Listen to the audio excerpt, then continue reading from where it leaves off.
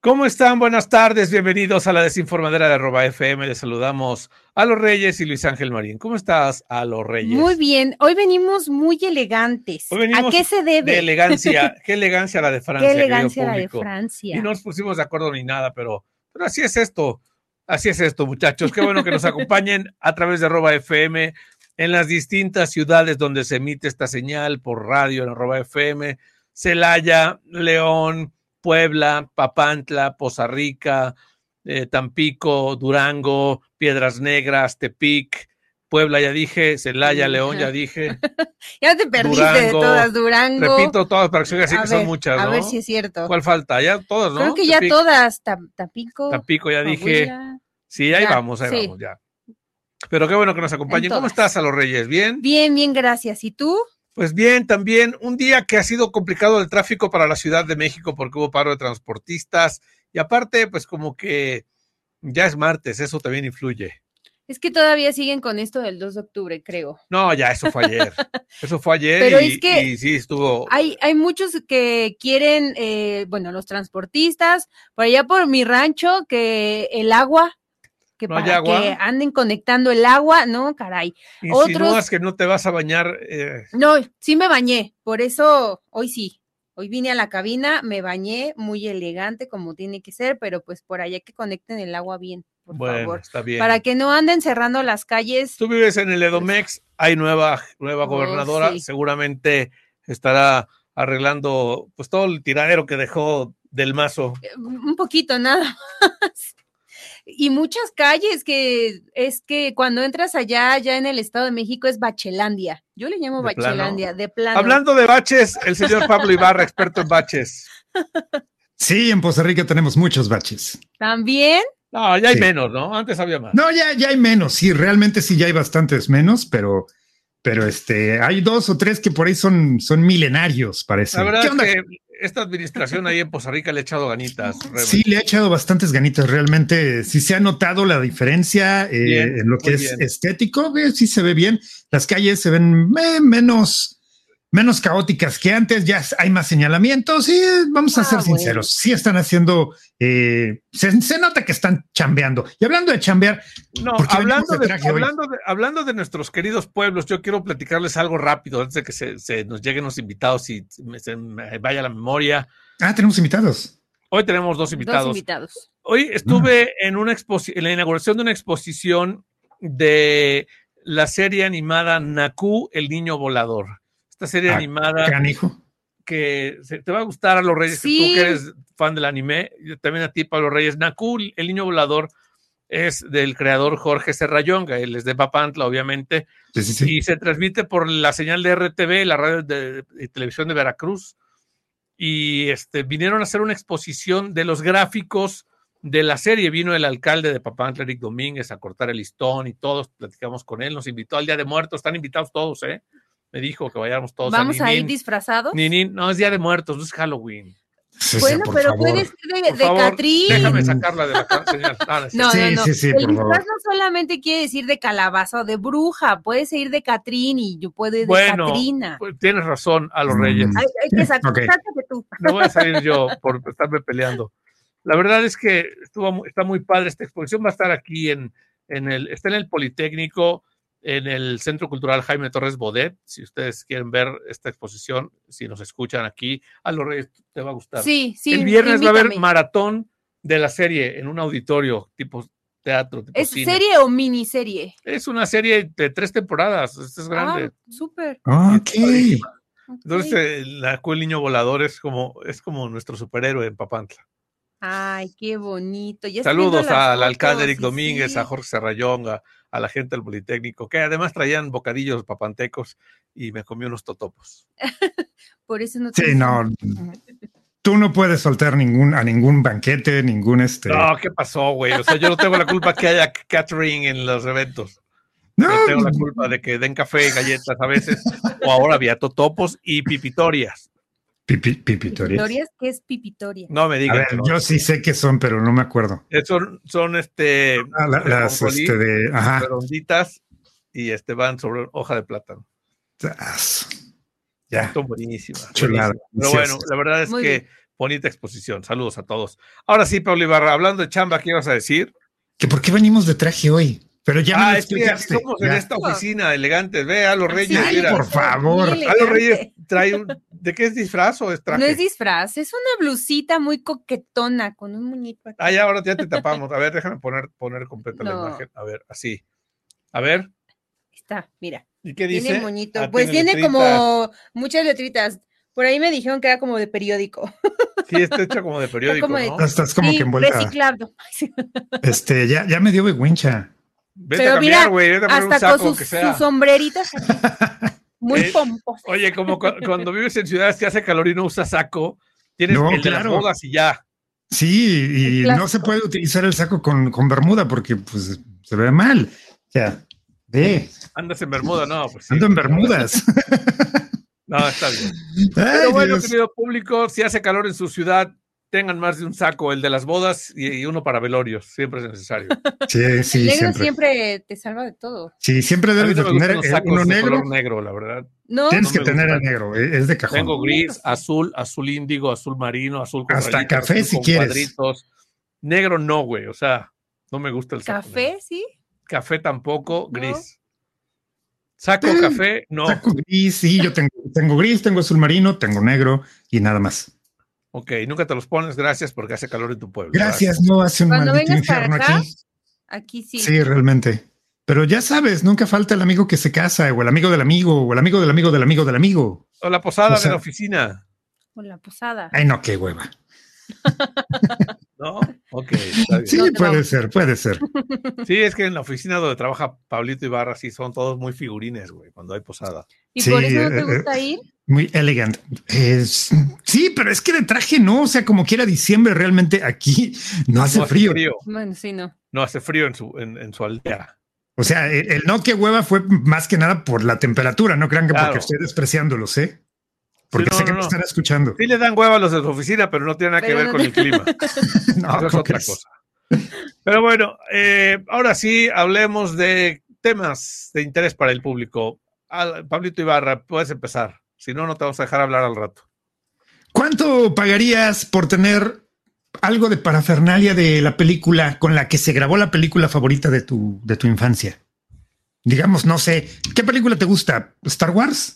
De mi infancia me gusta El Santo contra las momias de Guanajuato. Bueno, supongamos, en esto que les voy a platicar, viene acaso porque en Londres el próximo mes se va a llevar a cabo una subasta de más o menos unas 1,800, 2,000 piezas de, parafernalia o cosas con las que se hicieron películas tanto en cine o como televisión, como por ejemplo el señor Anthony Daniels, que es quien pues personificó a C-3PO en Star Wars, va a donar por ahí lo que fue la cabeza del traje y algunas otras piezas del traje original con el que se grabó la primera película. Entonces, de ese tipo de cosas les estoy hablando. Todo esto pues va a ser algo inédito porque creo que nunca se había llevado a cabo una subasta con tanto material de películas, tanto de cine como de televisión. Y pues bueno, eso está súper interesante porque vamos a tener desde las piezas que les dije de C-3PO, incluso el Marlon Brando por ahí también va a dar un abrigo que utilizó en la primera película del Padrino. Va a estar por ahí también uno de los guantes originales de la película de Pesadilla en la calle del infierno, el que utilizó Freddy Krueger, ya saben, ese que tenía las cuchillas. ¿Saben qué nunca se podría donar? ¿Qué? La ropa interior que usó Sharon Stone en Bajos Instintos. Porque no había. No usó. No. Por lo menos para una escena. Ciertamente. Pero esto la verdad está muy interesante, aunque desgraciadamente esto no va a estar al alcance pues de nosotros los mortales, porque ni aunque juntes tu aguinaldo y tu fondo de ahorros y pidas un préstamo, no creo que nos salga. Le pido un préstamo a Fonacot y ya. Vamos a pedirle mejor un préstamo al tío Richie, ¿no? Ya me inscribí como sobrino del tío Richie. A ver si me gano algo. ¿Tú ya también? Ya en serio, inscríbanse con el tío Richie. De verdad, sí está dando la lana. No, pásame la liga, me quiere inscribir. No, métete a Twitter, busca al tío Richie. Sí, busca al tío Richie en Twitter. Bueno, en X. Bueno, como quieran decirle. Pero el chiste es esto, por ejemplo, para el ¿cómo se llama? El abrigo de El Padrino, el que utilizó Marlon Brando, la puja va a salir directamente desde 1,095,400 pesos. 1,000,000 1,157,000. ¿Seguro que en pesos? ¿Pesos? Aquí me marca que son pesos. Yo la verdad no creo que sean pesos, pero por ejemplo, acá arriba me dicen, no, pues que por la cabeza de C-3PO van a empezar en 1.2 millones de dólares. O sea, 21 millones y medio de pesos por la pura cabeza de C-3PO. Entonces, sí, los demás. O sea, esto es demasiada. O sea, solo Carlitos Loaiza pagaría eso por tener es una lanota, pero de verdad, si tuvieras la lana, ¿buscarías algo de tu película favorita? Yo sí. Nada, o sea, no, nada. Nada, no. A lo mejor a lo mejor sí, compraría, no sé, algo de McCartney, podría ser, o no sé. No sé, algo te gusta Titanic, porque también va a estar el vestuario de Leonardo DiCaprio. De Michael Jackson. Sí, sí, eso sí estaría interesante. O que puede también de los Bee Gees, ¿por qué no? Bueno, eso ya sería en otro estilo, porque esta subasta va específicamente sobre lo que es cine y televisión, y esa es la temática. Pero sí podría tener algo de Michael Jackson. Oye, te voy a interrumpir, Pablito Ibarra, con la subasta, porque ya llegó el primero de nuestros invitados. Ándale, pues. ¿Y a quién tenemos por acá? Más, vamos a cerrarnos más. Yo te digo, ¿hasta cuándo? ¿Más los dos? No, ¿sabes qué? De verdad. Espérame, me voy a ir a cambiar porque ya vi que todo el mundo viene de traje aquí. Todo el mundo traemos saco, güey. Tú porque vives en Poza Rica. No leíste el memorándum.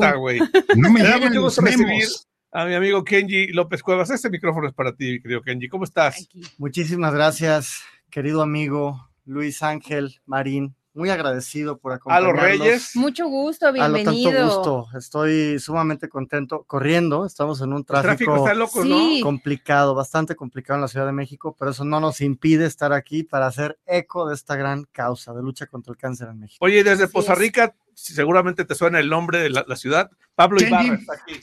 Años Pablo, sin saber de ti, Kenji. Saludos. Qué gusto, ¿cómo estás, Pablo? Un sacabuy muy caluroso, ¿no? Pues, es que no vienes, hermano, no te dejas. Voy a bermudas y camiseta. Oye, Kenji, qué gusto tenerte y pues principalmente, además de saludarte, para hablar de un tema muy importante que es octubre. Octubre es un mes que evidentemente conmemora la lucha contra uno de los cánceres más frecuentes en la población, que es el cáncer de mama. Particularmente se conmemora el 19 de octubre, pero hay ya una conmemoración, digamos, global para que todo el mes se enfoque en la sensibilización y en la importancia de la detección temprana de este tipo de cáncer. Es el más frecuente que afecta a las mujeres en México. Sí. Anualmente tenemos alrededor, y esta cifra, a ver, desde que yo empiezo en esta causa, Luis, ha aumentado. Recuerdo, hace 7 años traíamos más o menos 25,000 casos, entre 25 y 26,000 casos de mujeres anualmente detectadas con este padecimiento. Ahorita estamos llegando a 30,000. Es decir, la incidencia por la enfermedad va en aumento. Y diariamente en toda la República Mexicana fallecen alrededor de 22 mujeres por este padecimiento. Las que logran ser diagnosticadas y logran ser tratadas.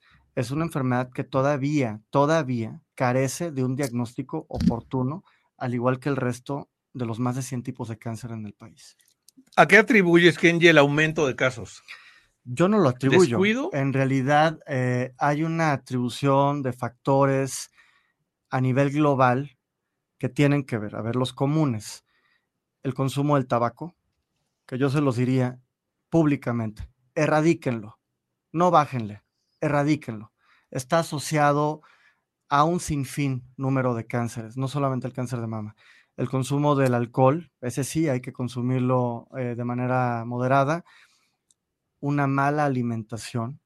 La alimentación es uno de los factores principales, todo aquello que conlleve químicos, productos industrializados, conservadores, son factores de riesgo. En el caso particular del cáncer, los cánceres en la mujer, hay cuestiones hormonales, si la menstruación llegó muy temprano o llegó muy tarde, si los embarazos fueron en edades avanzadas de la mujer. Hay cuestiones mucho más focalizadas a este grupo, a este género, que en otros tipos de cánceres, pero estos que les estoy diciendo, y por supuesto la falta de ejercicio, Luis, la propia OMS, la Organización Mundial de la Salud, y la Organización Panamericana de la Salud tiene recomendaciones muy claras respecto a que el ejercicio puede incidir de manera directa para prevenir hasta un 50% de todos los tipos de cáncer.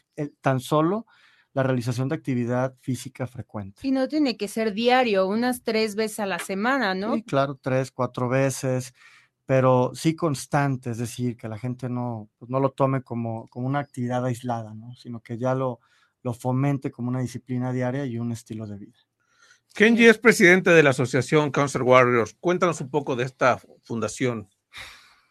Te cuento de lo que hemos hecho, de cómo nace. Es que ha sido un día, afortunadamente, y lo digo por la calidez que tienes en tu audiencia, y así me siento en casa. Es tu casa, Sí, mi Kenji. Kenji. Muchas gracias. Ha sido un día afortunadamente lleno de espacios en donde nos permiten no solo hablar de la importancia de detectar tempranamente el cáncer de mama, también de la iniciativa de Ley General de Cáncer que estamos promoviendo, y en donde también se han tocado fibras sensibles de cómo es que nacen estas organizaciones. No es el caso excepcional de Fundación Cancer Warriors de México. Tú conoces bien la historia, Luis, y nace a partir de el diagnóstico de cáncer de mama, precisamente de mi madre, que en paz descanse, en febrero del año 2016, y a partir justo de esa fecha yo decido y le hago la promesa de compartir la misma batalla contra el cáncer. Lo dije hace rato en el Senado, habrá audiencia que cuestione o de pronto, sí, le ponga un interrogante al término guerrera, guerrero. Yo hoy día y con una visión global te puedo decir que cada persona es libre de hacerse nombrar, denominar o llamarse como mejor le parezca. Si se hacen llamar guerreros contra el cáncer porque conciben a esta enfermedad como un enemigo al que hay que combatir, es correcto. Sí. No tenemos una norma que establezca que es incorrecto o correcta, una forma de denominarse o autodenominarse frente a un padecimiento. Entonces, a partir de ahí iniciamos una lucha juntos, primeramente haciendo voluntariados en otras organizaciones, inscribiéndome en carreras con causa. Soy amante del deporte, hasta que descubrí ciertos focos rojos en hospitales públicos que me hicieron promover iniciativas de reformas legislativas ante el Senado de la República y posteriormente ante la Cámara de Diputados. Pero para ello, pues había que constituir una fundación. No podía yo ir en lo individual, ¿no? Hacer frente a estos movimientos. Es decir, y lo digo respetuosamente, yo hace 10 años jamás hubiera pensado en presidir una fundación. Ahora lo hago, en primera lo hago honrando una memoria, y en segundo, Luis, lo hago con alta responsabilidad, con lo que ello implica desde la sociedad civil. Esa es un poco la historia de la fundación. Tenemos ya nuestro haber, ¿no? Me lo han preguntado, tenemos a más de 10,000 beneficiarios en 6 años y 3 meses que tiene constituida Fundación Cancer Warriors de México, con personas altamente comprometidas trabajando de tiempo completo en la fundación. Y hoy por hoy, bueno, tenemos programas de asistencia, iniciativas legislativas, movimientos de detección temprana de diferentes tipos de cáncer, el movimiento del cáncer en la agenda, que tú lo conoces, Luis, para comprometer a candidatas y candidatos que buscan un cargo público alrededor de la República Mexicana, y que comprometan que si los procesos electorales les favorecen, van a impulsar acciones muy específicas en materia de lucha y control del cáncer. ¿Cómo estuvo eso? En 2021, que hubo elecciones intermedias, ahí hubo muchos compromisos. ¿Cómo se dio? ¿Cómo respondieron después de ganar? Fíjate que tenemos casos muy concretos, Luis.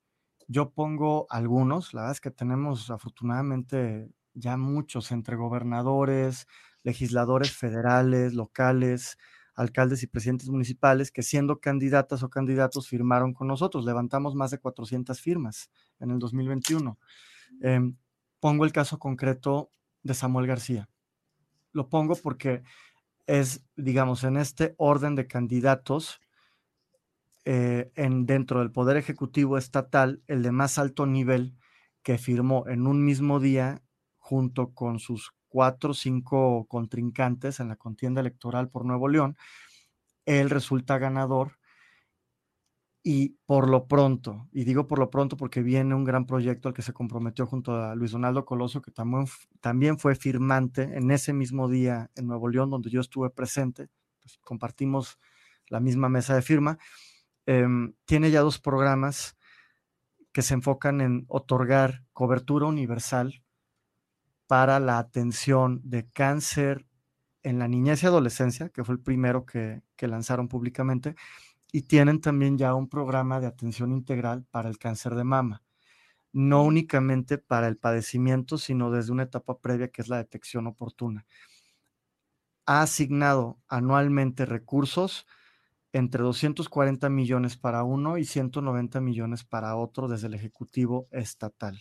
Entonces, esto para nosotros es una muestra importante. Sí. Y viene ya anunciado, lo acaba de anunciar con Salomón Chertorivsky hace 2 semanas aproximadamente, la construcción del primer hospital oncológico infantil de carácter público estatal, que no solamente va a atender a la niñez y adolescencia con cáncer en el estado, también podrá, mediante convenios con los estados aledaños, dar atención a menores y adolescentes que no son propiamente habitantes de Nuevo León. Entonces, esa es solamente una de las referencias. Te puedo dar muchas más de municipios, alcaldes. Tú lo sabes lo que hemos hecho aquí en la propia, bueno, allá en la propia alcaldía Miguel Hidalgo, en la Álvaro Obregón, en la Magdalena Contreras, pero en el Estado de México por lo menos ya tenemos 4 municipios y ponemos siempre referencia a San Mateo Atenco, donde tenemos operando nuestro PROPACAN, Programa de Acompañamiento a Pacientes con Cáncer, que hoy día brinda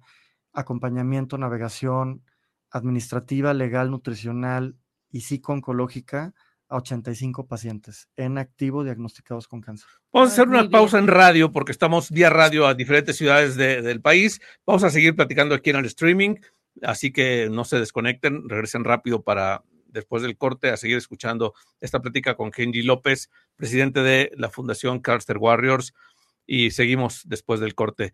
Y Kenji, la verdad es un tema muy, muy, muy fuerte porque ahora, como dices, ha aumentado el número de casos.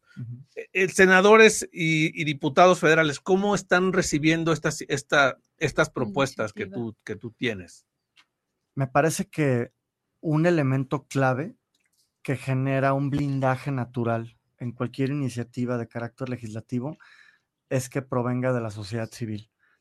Si la sociedad civil es la impulsora, promotora, inicial, y pide un acompañamiento o la creación, como le llamamos, de un binomio muy interesante con el Poder Legislativo, la iniciativa de manera natural se blinda, porque lo que hacemos es que no solamente buscamos a un senador o una senadora, buscamos a un grupo amplio, que el grupo amplio tenga representatividad de cada grupo parlamentario, para que efectivamente la iniciativa sea acompañada por la representación general de todas las bancadas parlamentarias. Ahora mismo estamos trabajando con esta. ¿Puedo tener tiempo en este segmento? Sí, claro. Sí. De una ley general de cáncer para nuestro país. Y la pregunta clave o básica es: ¿por qué una ley general de cáncer? México requiere una ley general de cáncer. Bueno, estuve de jueves a sábado en el 41 Congreso Nacional de la Sociedad Mexicana de Oncología, la ESMEO, que para nosotros como fundación es un alto honor, no solamente ser invitados al Congreso, fui como ponente para hablar de este tema ante el cuerpo médico académico de investigación enfocado a la oncología y hematología, que son los cánceres en la sangre.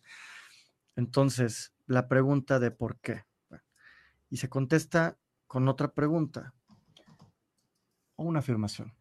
México no cuenta con un Plan Nacional de Control de Cáncer, que es una estrategia rectora, una política pública rectora que emana en el año 2005 en una asamblea general por parte de la Organización Mundial de la Salud. Resulta que el padecimiento es el mismo en todo el mundo. Un linfoma no Hodgkin atendido en Oaxaca, contra un cáncer colorectal en Nayarit y un cáncer de mama en Nuevo León, va a ser exactamente el mismo tipo de cáncer en Asia, en Europa, en Estados Unidos, en África. ¿Cuál es la diferencia o cuáles son las diferencias, ¿no?, con estas regiones o con otros continentes? En primera, las cifras. Las tasas de incidencia, de mortalidad y sobrevida varían, pero el abordaje es lo que hace diferente a que un cáncer tenga, digamos, mayor probabilidad de generar fallecimientos o que sea abordado en una manera oportuna, con un tratamiento exitoso y que esto permita la recuperación de la salud. En 2005 la OMS recomienda que cada país, hace esta recomendación a poco más de 190 países, que cada país construya una política pública enfocada a los siguientes pilares: tamizaje, detección temprana del cáncer, atención integral, que incluye la quimioterapia, radiación, intervención quirúrgica, seguimiento de consultas. Por supuesto, y esto es muy importante que la audiencia lo sepa, la rehabilitación. ¿Qué pasa después del cáncer? Tema sumamente importante y que tiene que ser colocado en la agenda y está incorporado dentro de los planes: la atención de cuidados paliativos. La medicina del dolor es una enfermedad muy dolorosa, Luis. Entonces, este tema forma parte de los pilares del Plan Nacional de Control de Cáncer. Y por último, un segmento enfocado a la investigación. Hay otros rubros secundarios como la educación continua del personal, la apertura de plazas públicas para que existan más médicos y se abone a que más médicos estudien la especialidad de oncología y hematología y no migren, sino que se queden dentro del país. Todos estos pilares están incorporados dentro de esta recomendación de la OMS. México, y ahí viene la parte interesante, ¿qué ha pasado con México? Esto sucede desde el 2005. Hemos tenido acercamientos muy buenos, de alto nivel, de alta investigación y alta estructura, como es el caso de 2014. En 2021 tenemos un programa específico para el abordaje del cáncer, pero el primero, que fue estructurado en la administración anterior, carece de vigencia. Porque resulta que, y esto pasa en todos los países, nadie lo tome personal. Yo no vengo a hablar aquí de un gobierno y este es mejor que el otro, no. Lo que pasa es que la permanencia en las políticas públicas o la falta de permanencia, Luis, afecta en este caso a la salud pública.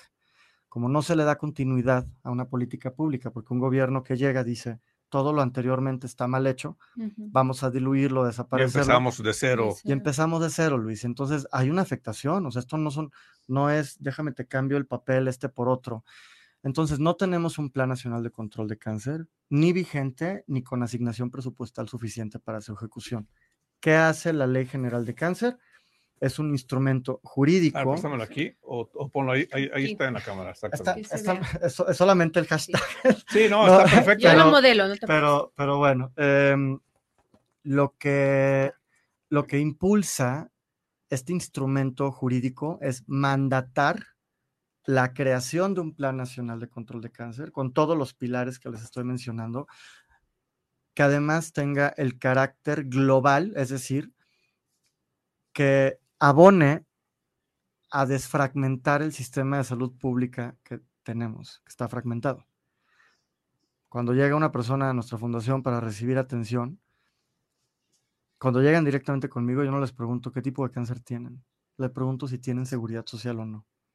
Eso es lo que más me importa de entrada, sí. Luis. Es lo que en este país es lo que marca la diferencia.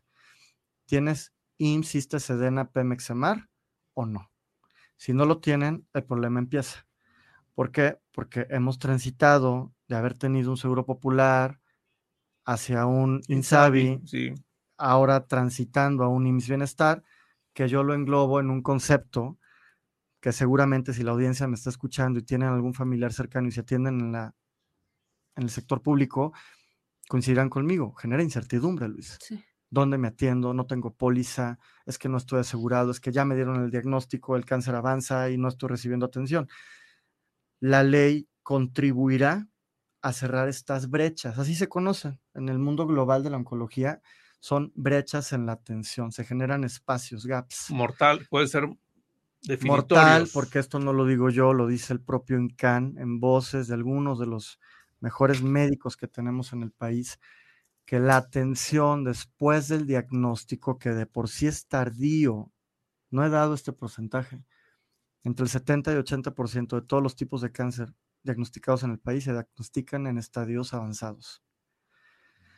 Y luego de que se diagnostica el cáncer, pueden pasar de 3 a 6 hasta 8 meses para que la persona reciba su primer tratamiento. ¿Te acuerdas o se acuerdan de un hashtag que acuñamos en la fundación de El cáncer no espera? Justo está enfocado en esta parte, porque tú imagínate un niño, una mujer diagnosticado con el padecimiento en estadio 1, donde se esperan 8 meses para recibir atención. ¿Crees tú que el cáncer espera? El término correcto médico es que la enfermedad progresa y puede justamente progresar de una fase 1 a una fase 2, 3, 4, generar metástasis, y esa persona, injustamente por falta de atención, ya compromete su vida misma. ¿En qué vamos en el tema de la prevención? O sea, ¿qué tanto somos, en el caso de las mujeres, principalmente que es el mes de la prevención o la lucha contra el cáncer de mama, de ir y hacerse una prueba? Una mastografía. Una mastografía. A ver, es una muy buena pregunta, Luis. Tenemos varios problemas respecto a la detección temprana. Yo lo que siempre les recomiendo, tanto a las empresas como a los tomadores de decisiones que van a generar campañas en este mes de octubre, es que por favor cierren la pinza. Es decir, si van a otorgar 100 mastografías gratuitas, que las 100 conlleven interpretación. Y que una vez que tengan interpretación, haya sospecha, se reconfirme. Si se confirma el padecimiento, se tiene que realizar un proceso, biopsia, etcétera, etcétera, y que se garantice que esa mujer, estamos hablando solamente de cáncer de mama, que esa mujer ingrese a una institución de salud pública. A ver, yo tengo una duda. Me estás hablando cáncer de mama. Todos estamos suponiendo que el cáncer de mama es algo específicamente de la mujer. Y aunque el porcentaje es muy bajo, cerca solamente del 1 al 2%, no sé exactamente, 1%, también el hombre puede presentar este tipo de cáncer de mama. Claro. ¿Qué es lo que le dirías a un hombre al respecto? Pues lo que yo le diría a todos los hombres que nos están escuchando es que estamos conscientes de lo que está ocurriendo en nuestro cuerpo. A ver, de entrada, a partir de los 40 años, ¿no? Ahorita estamos hablando de ese 1% que puede ser enfocado a cáncer de mama en los varones. Pero a partir de los 40 años hay que checar próstata, ¿no? Y entonces ahí vamos a entrar en otra discusión que corre de manera no paralela. No podría decir que corren exactamente igual. Pero ambos tipos de cánceres, que son los más frecuentes en los dos grupos, es decir, mama y próstata, tienen un sinfín de barreras culturales que también conllevan a que no se efectúen las detecciones oportunas. En la mujer, evidentemente, ¿no? Hay ciertos estigmas culturales y mientras los niveles socioeconómicos, culturales, educativos son más vulnerables, esta información no llega, Luis. Influye el machismo que todavía hay. Bastante. Mira, tú lo dijiste de manera más directa, más frontal, y qué bueno. Por supuesto que hay factores que afectan en que en ciertas regiones, si la mujer vive en pareja, el varón no le permita que otro hombre, ¿no?, la revise, en fin, se pone en riesgo y se compromete la salud completamente de una mujer, porque cuando ya llegan a las clínicas familiares, llegan con tumores expuestos, Luis. Yo, la fundación ofrecemos, tú has estado en las alcaldías donde ofrecemos pláticas con oncólogos especializados en el tratamiento del cáncer de mama. Algunos llevan presentaciones tan explícitas que generan murmuración entre la audiencia, generan asombro, susto, espanto. Y yo lo que les digo, ¿no? Si tengo a la alcaldesa o al alcalde a un lado, les digo, ese susto proviene de que es una realidad. Lo estamos viendo en una fotografía con pezones que supuran, con malformaciones, como decía, tumores expuestos. Entonces, sin ser médico, esto es importante que lo sepa también la audiencia, pero bueno, ya son 10 años en este sector, soy abogado por formación, es importante que hombres y mujeres estemos al pendiente de nuestros cuerpos y que seamos los primeros responsables de nuestra propia salud. Voy a regresar al tema este que decía yo del machismo. Esto podría arreglarse fácil, no entre comillas, que sean puras mujeres las que hagan las pruebas de detección. No es fácil, yo lo sé, por la cantidad de especialistas y todo, pero ayudaría, ¿no? Sobre todo en regiones. Sí es un factor que puede disminuir la ausencia en los exámenes de detección temprana, sin embargo tampoco lo garantiza. Entonces, yo pongo de ejemplo diversas políticas públicas implementadas alrededor del mundo. Lo que ocurre en Nueva Zelanda, justo con la ex primera ministra, pues ya no está, tiene que ver con el consumo del tabaco. Y entonces se propuso erradicar el consumo del tabaco generacionalmente. Es decir, se da cuenta ella que por más carga impositiva fiscal al consumo del tabaco, quien es consumidor habitual y quien tiene ya una pagar adicción, más, lo va a seguir no pagando. le importa, Luis, va a sacrificar otros productos básicos con tal de seguir, ¿no?, con el consumo. Entonces, esta política sanciona la venta del tabaco a menores de edad y básicamente está incidiendo en que ningún menor de edad siquiera tenga acercamiento con el producto, garantizando que ese menor que se convertirá en adulto ni siquiera tenga el gusto porque no lo conoció, no estuvo en sus manos. Entonces me parece un abordaje muy inteligente porque se está enfocando en un factor que es clave al hablar del cáncer y es la cultura. La cultura del consumo, hablando del tabaco, la cultura de la prevención, hablando de nuestra propia salud, la cultura de la detección temprana, hablando de realizarse exámenes periódicamente. Entonces, es un tema muy bien abordado. Te iba a preguntar algo parecido. ¿Qué país, tú has estado en congresos y formas parte de organismos a nivel mundial en el tema de cáncer, ahorita nos cuentas, pero qué país es el que tú dirías, hay que seguir el ejemplo de esta nación por sus medidas preventivas, por su legislación sobre el tema de cáncer? Claro. ¿Cuál sería? Pues es una muy buena pregunta. Yo te diría así, sin pensar de más, Australia.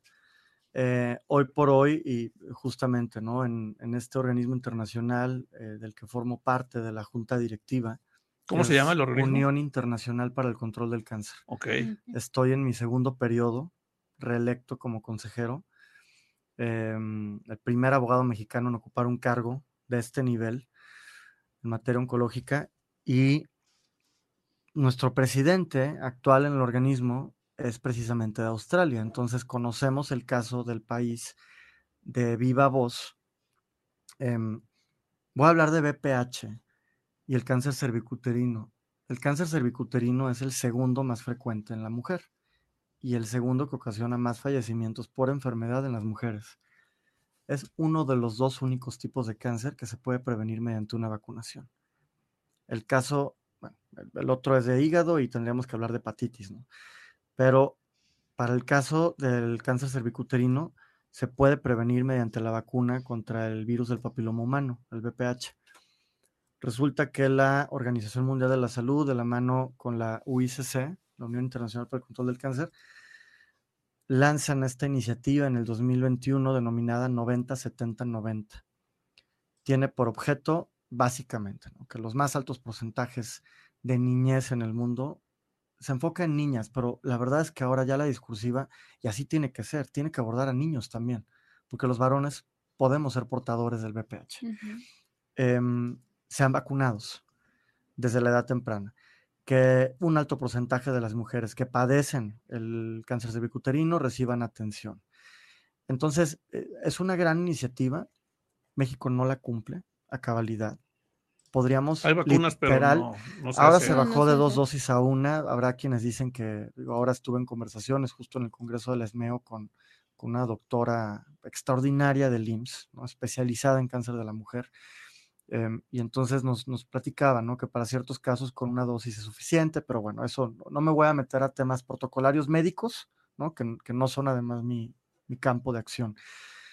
La cuestión aquí es, volviendo a Australia, tiene una incidencia, es decir, número de casos por cada determinado número de habitantes, bajísima, Luis. O sea, te estoy hablando que anualmente pueden llegar a tener menos de 50 casos de mujeres que padecen en un país completo. Y básicamente no hay tasa de mortalidad. O sea, por los temas preventivos y de legislación. Porque les aplican la vacuna.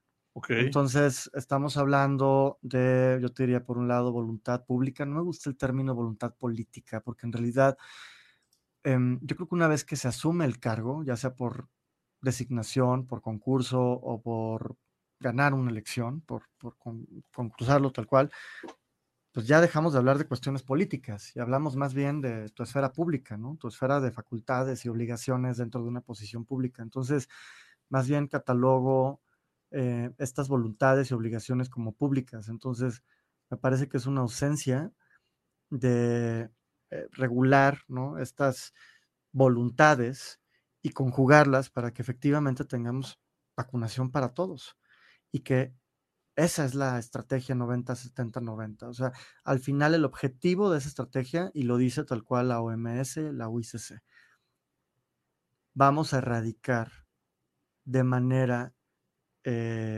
formal un tipo de cáncer a nivel mundial. O sea, que el mundo ya no hable de cáncer cervicuterino. Es que suena ilógico. Puede ser prevenible y en México es el segundo tipo de cáncer que genera más muertes en la mujer. Uh-huh. Sí, y solo es cuestión de voluntad y que se haga, ¿no? Pues sí, Kenji, te agradecemos muchísimo este tiempo para @FM, para la desinformadera, que hoy estuvo más informada que nunca. Ahora sí. Con tu presencia. ¿Algo más que quieras agregar para cerrar? Pues agradecerles a ti en lo personal, amigo, sabes cuánto afecto familiar hay, y agradecerte que todo el tiempo estás pendiente de lo que se hace desde Fundación Cancer Warriors de México. Ahora mismo esta iniciativa no la impulsamos solos. Somos un grupo amplio, así como los senadores son un grupo amplio, nosotros somos un frente común en realidad el término es una comisión de trabajo, la creamos 13 fundaciones, yo te diría de las más relevantes del país, con un trabajo, con amplios resultados, entre ellas Fundación CIMA, FUCAM, AMANC, para niños con cáncer, Casa de la Amistad, también para infancias con cáncer, FUTEGE, que se enfoca en cáncer colorectal, Salvati, MILC, que ven cáncer para la mujer, Fundación Unidos, que se enfoca en cánceres en la sangre, hematológicos, Fundación de ALBA, también muy pendiente en asuntos regulatorios y de políticas públicas, Fundación COI, que atienden también a población altamente vulnerable, y Fundación Cancer Warriors de México, y la SMEO, la Sociedad Mexicana de Oncología, está con nosotros. Así que agradecerles a todas, a todos esta confianza y a tu audiencia que por favor nos sigan en redes sociales. Claro, sí, dinos por favor. Aparecemos como Fundación Cancer Warriors de México, básicamente en todas. No tenemos TikTok todavía, yo me sigo ¿Rehusando? Sí, rehusando un poco. Tú no sabes la cantidad de información que podrías hacer llegar a la gente en TikTok. Yo sé, la verdad, sí. Lo que pasa es que sabes que todo lo traduzco en chamba, o sea. Sí, no, claro. Es chamba, sí, claro, chamba, lo y entendemos. básicamente, bueno, pues, o sea, también si hay patrocinadores para eso, adelante, bienvenido. Pero bueno, estamos en Facebook, Twitter, Instagram, YouTube, como Fundación Cancer Warriors de México. Y pedirle, por favor, a la audiencia, yo siempre cuando me preguntan, ¿cómo me puedo sumar? ¿Cómo puedo ayudar? Les digo que hay paquetes, ¿no? Entonces, el paquete básico es darle un retweet. Okay. O sea, ¿quieres sumarte a la lucha contra el cáncer? Vete a nuestras redes, a las redes de las fundaciones que acabo de mencionar. Comparte la información, respalda la iniciativa. Ahora mismo la iniciativa #Ley General de Cáncer MX, y con eso sabremos que están haciendo de la lucha contra el cáncer su lucha también.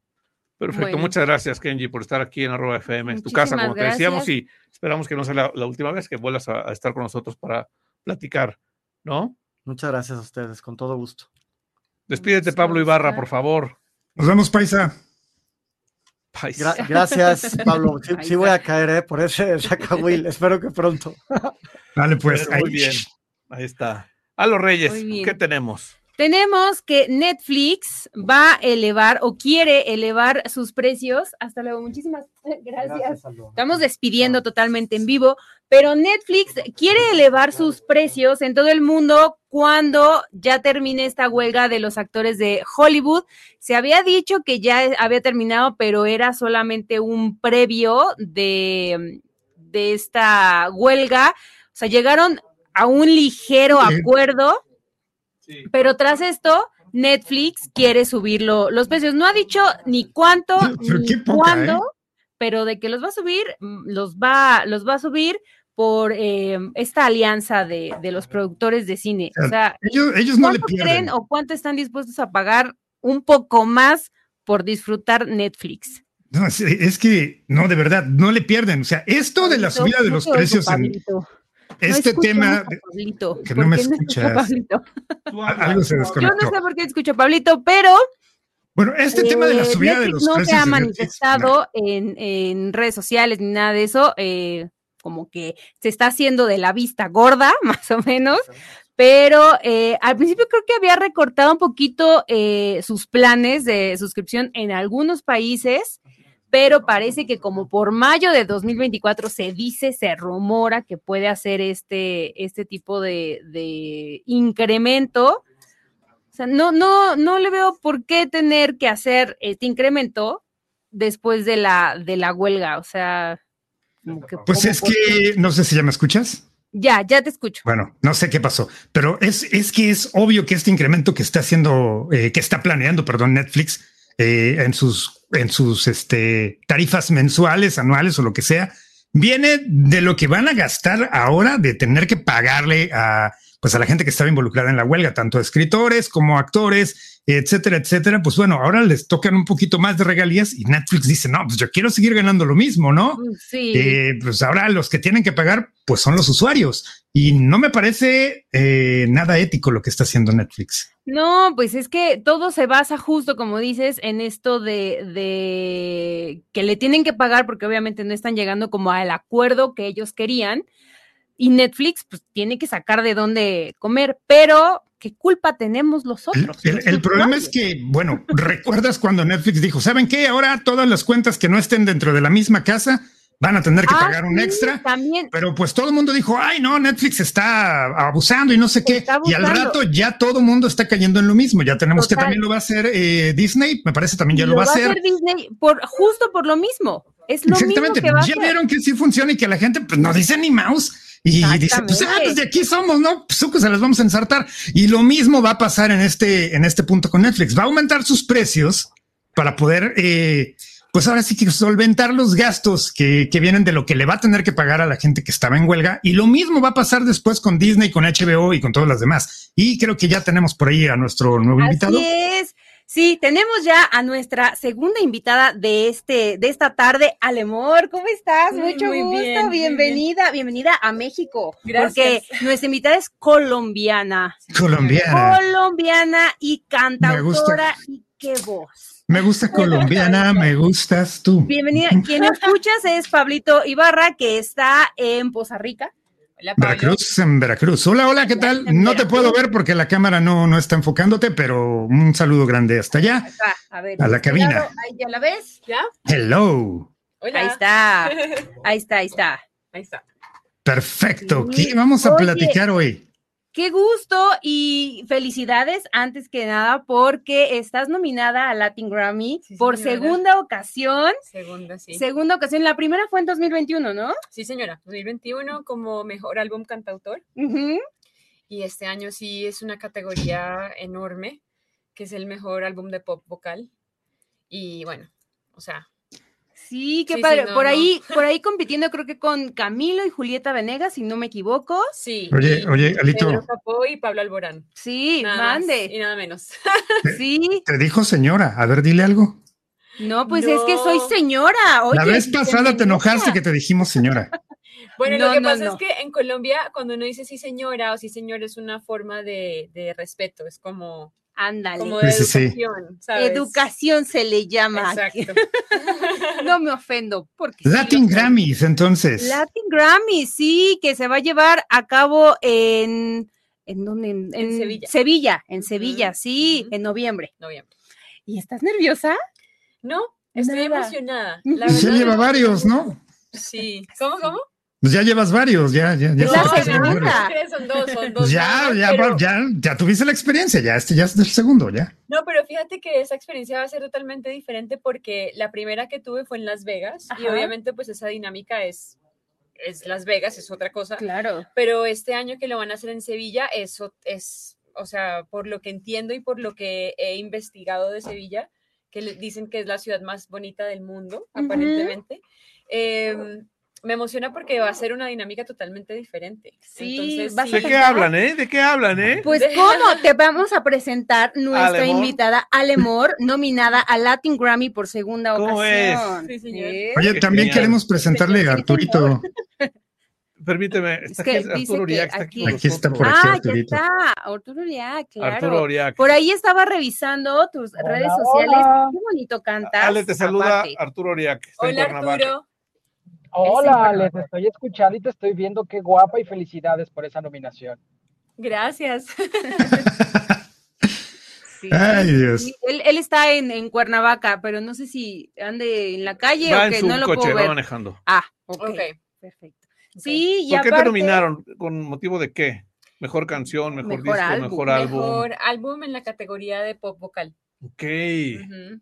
Sí, qué genial. sí, es genial. Yo todavía, hay días en los que no me ¿No te lo creo. crees? A ver, aquí hay un guitarrista que está listo para acompañarte, a ver si es que nos demuestres todo este talento. A ver, Bueno. pasaste para acá, para que... Ponte de este lado, amor, vente. acá. ¿Le dijiste hacemos. amor? Sí. O sea, tú eres Ale... y él es Alemor Mor. y él es Mor. No me Él es digas. Ale Ah, y él son es un Mor. dueto. Es el dueto. Son un sí. dueto, ok. Ah, perfecto. Ahí está. Sí, ahí se escucha el cuatrico. Dale, hagamos respirar para que la gente que está atascada en el tráfico Respire. recuerde que toca respirar. Arturo Arturo. está en el carro, está manejando. Entonces, Arturo, esto es para ti. Ay, Hay encuentros en la vida,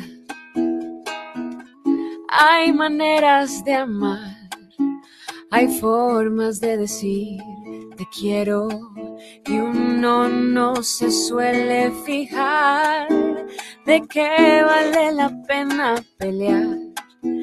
No sirve matarse entre hermanos, toda una vida buscando ese algo que frente tuyo siempre pudo estar. Recuerda, respira, oyendo al viento cantar, ahí me podrás encontrar. Respira, respira. Recuerda, respira, date un ratito y frena, volver a la realidad. Respira, respira. wow. Qué ¡Qué hermoso. bonito! Qué chulada. Oye, ¡Qué bonito! Wow. Cantas y qué bonita canción. Qué hermosura Por de, aquí, por acá. de semitonos hay ahí. En el chat tenemos a una fan que dice que si por favor puedes cantar ¿y qué? Oh, wow, ok.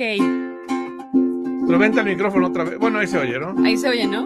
Él está allá. ¿Hay un micrófono aquí? No, no sirve ese micrófono. Ah, ponte aquí cerquita. Ahí está bien. Ahí está. Ok.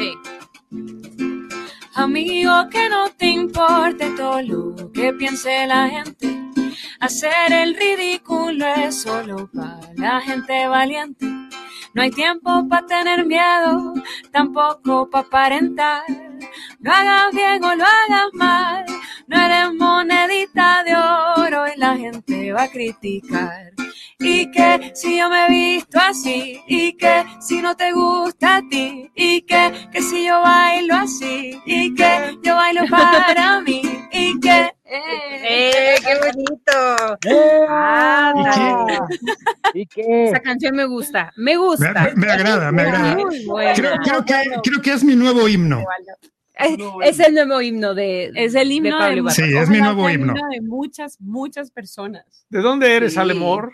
Yo soy de Colombia. De Colombia. Nací Ok, en por eso Bogotá. ese ritmo así, vallenatón, Ujú, ¿no? por eso el ritmo vallenatón. Ok, Sí. muy bien. Tenemos aquí un Oye. bongo, ¿verdad? Ya lo guardamos. Ahí va el músico. Está del otro lado. Aquí está. Está ya.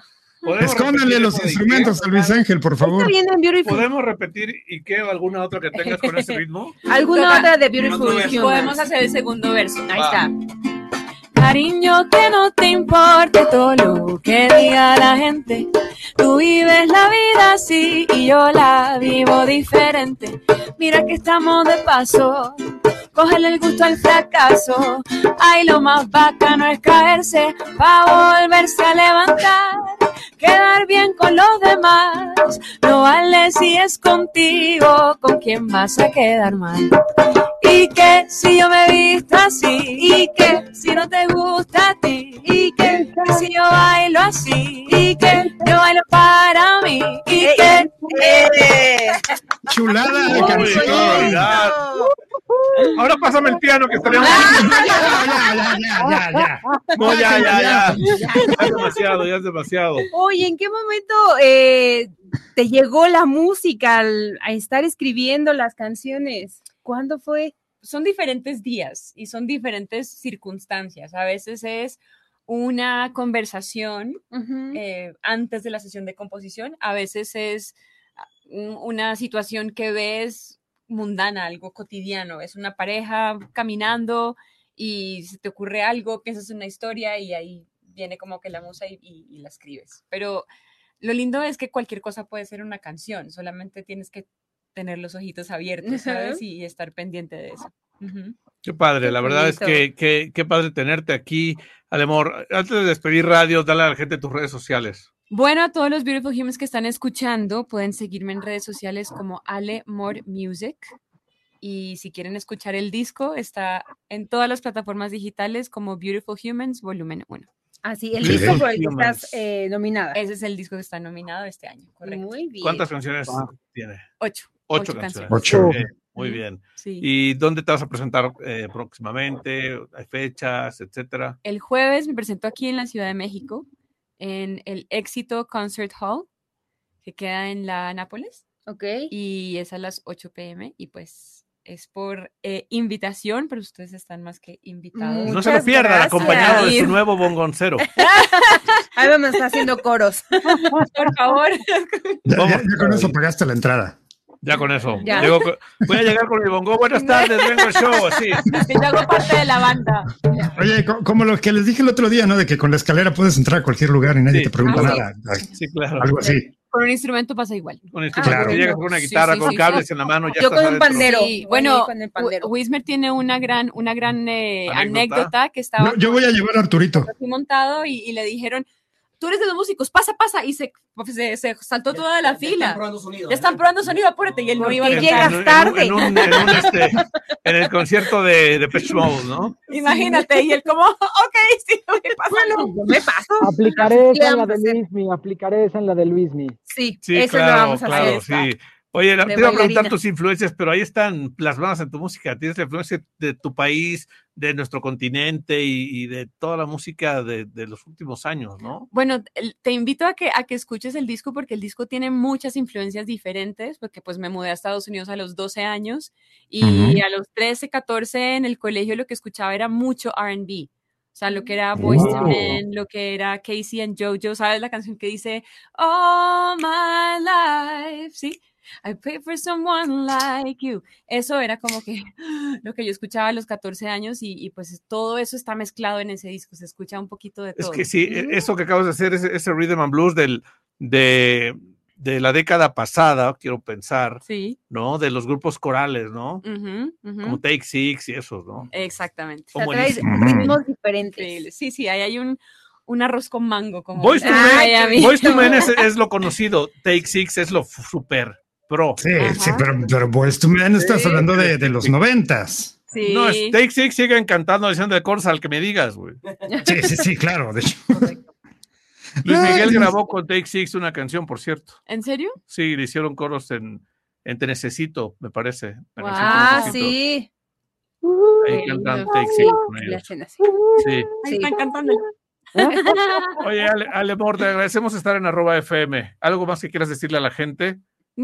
Honestamente me siento muy agradecida con ustedes y muy agradecida con México porque me han recibido con con los brazos abiertos, con el corazón abierto, con gente maravillosa. Con salsa y chile. Con salsa y chile, También. con chilaquiles, con tortas de tamal. De todo. Todavía me falta mucho por probar porque apenas llevo, no sé, como 48 horas en el país. Ok. Es la primera vez que vengo. No me digas. Sí, es la primera vez. Ayer muy bien. estuvimos en Puebla y hoy es la primera vez que estoy recorriendo el DF. ¿Y en Puebla qué comiste?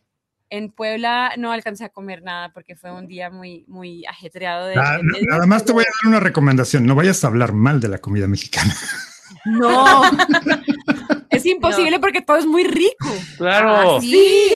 Aprendan, Sí, no, muchachos. Sin duda, la comida mexicana es lo máximo. Sí, Igual que la sí. colombiana, seguro hay muchas cosas. Ay, La peruana claro. y la de todos los países. Todos Sí. tienen lo suyo. Pero Todos, honestamente todos. lo más lindo de México son ustedes, es la gente. Gracias, Ay, Alemor. muchas Sí, gracias. la verdad es que eres bienvenida a México. Esta es tu casa, @FM. Gracias. También es tu casa. Gracias. Y mucho éxito en los Grammys. Ay, Sí. gracias. Que gane, que gane. Sí, Sí. Podríamos hacer estas señales, pero como estamos en tiempos políticos y una candidata hace así. eso, pues Así, ya, ¿no? mejor no. Toca hacerlo así mejor. Sí, Pero mejor hagámoslo. así. Mejor. 16 de noviembre. va a 16 de ser- noviembre. Vienes vamos a estar ahí. vienes unas semanas después, ¿no? Para que nos traes tu Grammy. Yo nunca he visto un Grammy. Sí. Yo creo que se demoraría Wow. un poco en llegar a mi casa, pero lo traigo. Pero tú lo traes. Lo traigo. No Sí, importa. porque nunca Conste, he visto un Grammy. Para que lo presentes. Conste. Sí. Que Va. conste Ahí que vamos dije que todos lo a iba a cabina. traer. Sí, Así es. Está Está grabado. grabado. Grabado. Gracias a toda la gente que escuchó esta transmisión en @FM, a la gente que la está viendo vía streaming. Aquí está la cámara, Alemor, si quieres decirles adiós, mandarles besos, lo que sea. Y el guitarrista, por favor, pasa a También, saludar. por Vente, favor. vente. Bueno, no es guitarrista, es Es cuatrista. cuatrista. Patrista. Ay, qué Yo tengo bonito. una anécdota mexicana. Luis Miguel se subió a tocar conmigo una vez en Miami. Tengo un video de ¡Wow! Oh my God. y me dio un beso y todo al final. Increíble. Tú eres Francisco Quiero besar, Céspedes. yo quiero besar esa mejilla. No, Después le cuento más. pero cuenta la verdad que todavía Ya estás. cuéntala, Ya al Nada, aire. estaba tocando en un local de Miami y Luis estaba sentado a un lado disfrutando del show. Yo estaba tocando con mi banda y estábamos tocando funk, porque es una banda de funk de Miami. Y él se sintió tan en onda que empezó como a bailar con nosotros, se acercó, empezó a tocar la guitarra, el 4 conmigo, no el 4, y me abrazó. Y fue un momento muy musical, fue muy divertido, muy lindo. Luego me da un beso. ¿Cantó algo o no? No, solo Nada más tocó. Solo echó ahí. Ajá. pero fue tan auténtico, fue tan, o sea, como de músico a músico. Yo no podía creer que era Luis Miguel, Qué pero de verdad que me emoción. regaló uno de los momentos más increíbles de mi vida. Qué ¿Y genial. hace cuánto tiempo dices que no te bañas? No me lavo la cara. Sí, claro. Sí, Ahora sí. te muestro el video del beso. ¿Ah? Ay, No, Sí, qué genial, güey. Qué que lo genial. compartan. Qué momento, ¿no? Es hermoso, sí. Que lo comparta Oye, para las redes de la desinformadera estará increíble porque quiero ver ese video. Oye, claro. y el mango ahí en Miami también se pone espectacular, ¿verdad? O ya no. El mango. Mangos. Mangos. Mangos. Wow, Lo que mangos. pasa es que ahora está más de moda faena. Sí. Ok. Tienes que acercarte a faena en Miami. El mango es ahí que te ponen el sushi en el cuerpo de la gente y eso. Ah, Está bueno. Pero el chiste O sea, tú todavía. vas a cenar sushi, Arturo Oriac, y si eres hombre puedes cenar en el cuerpo de una mujer tu sushi, Dios. o si eres hombre, al revés. En el de... Bueno, tú lo que prefieras. Ah, amigo. exacto. Tú lo entendiste. yo voy a ir a la fila de mujeres para hacerlo, comer sushi en un hombre, eso es lo que quiero. Sí. Espero que no te equivoques con los cusiagues. Gracias.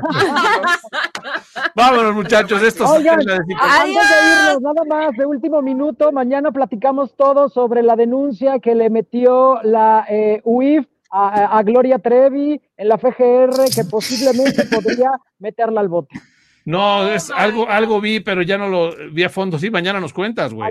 Mañana platicamos al respecto. ¡Vámonos! Adiós.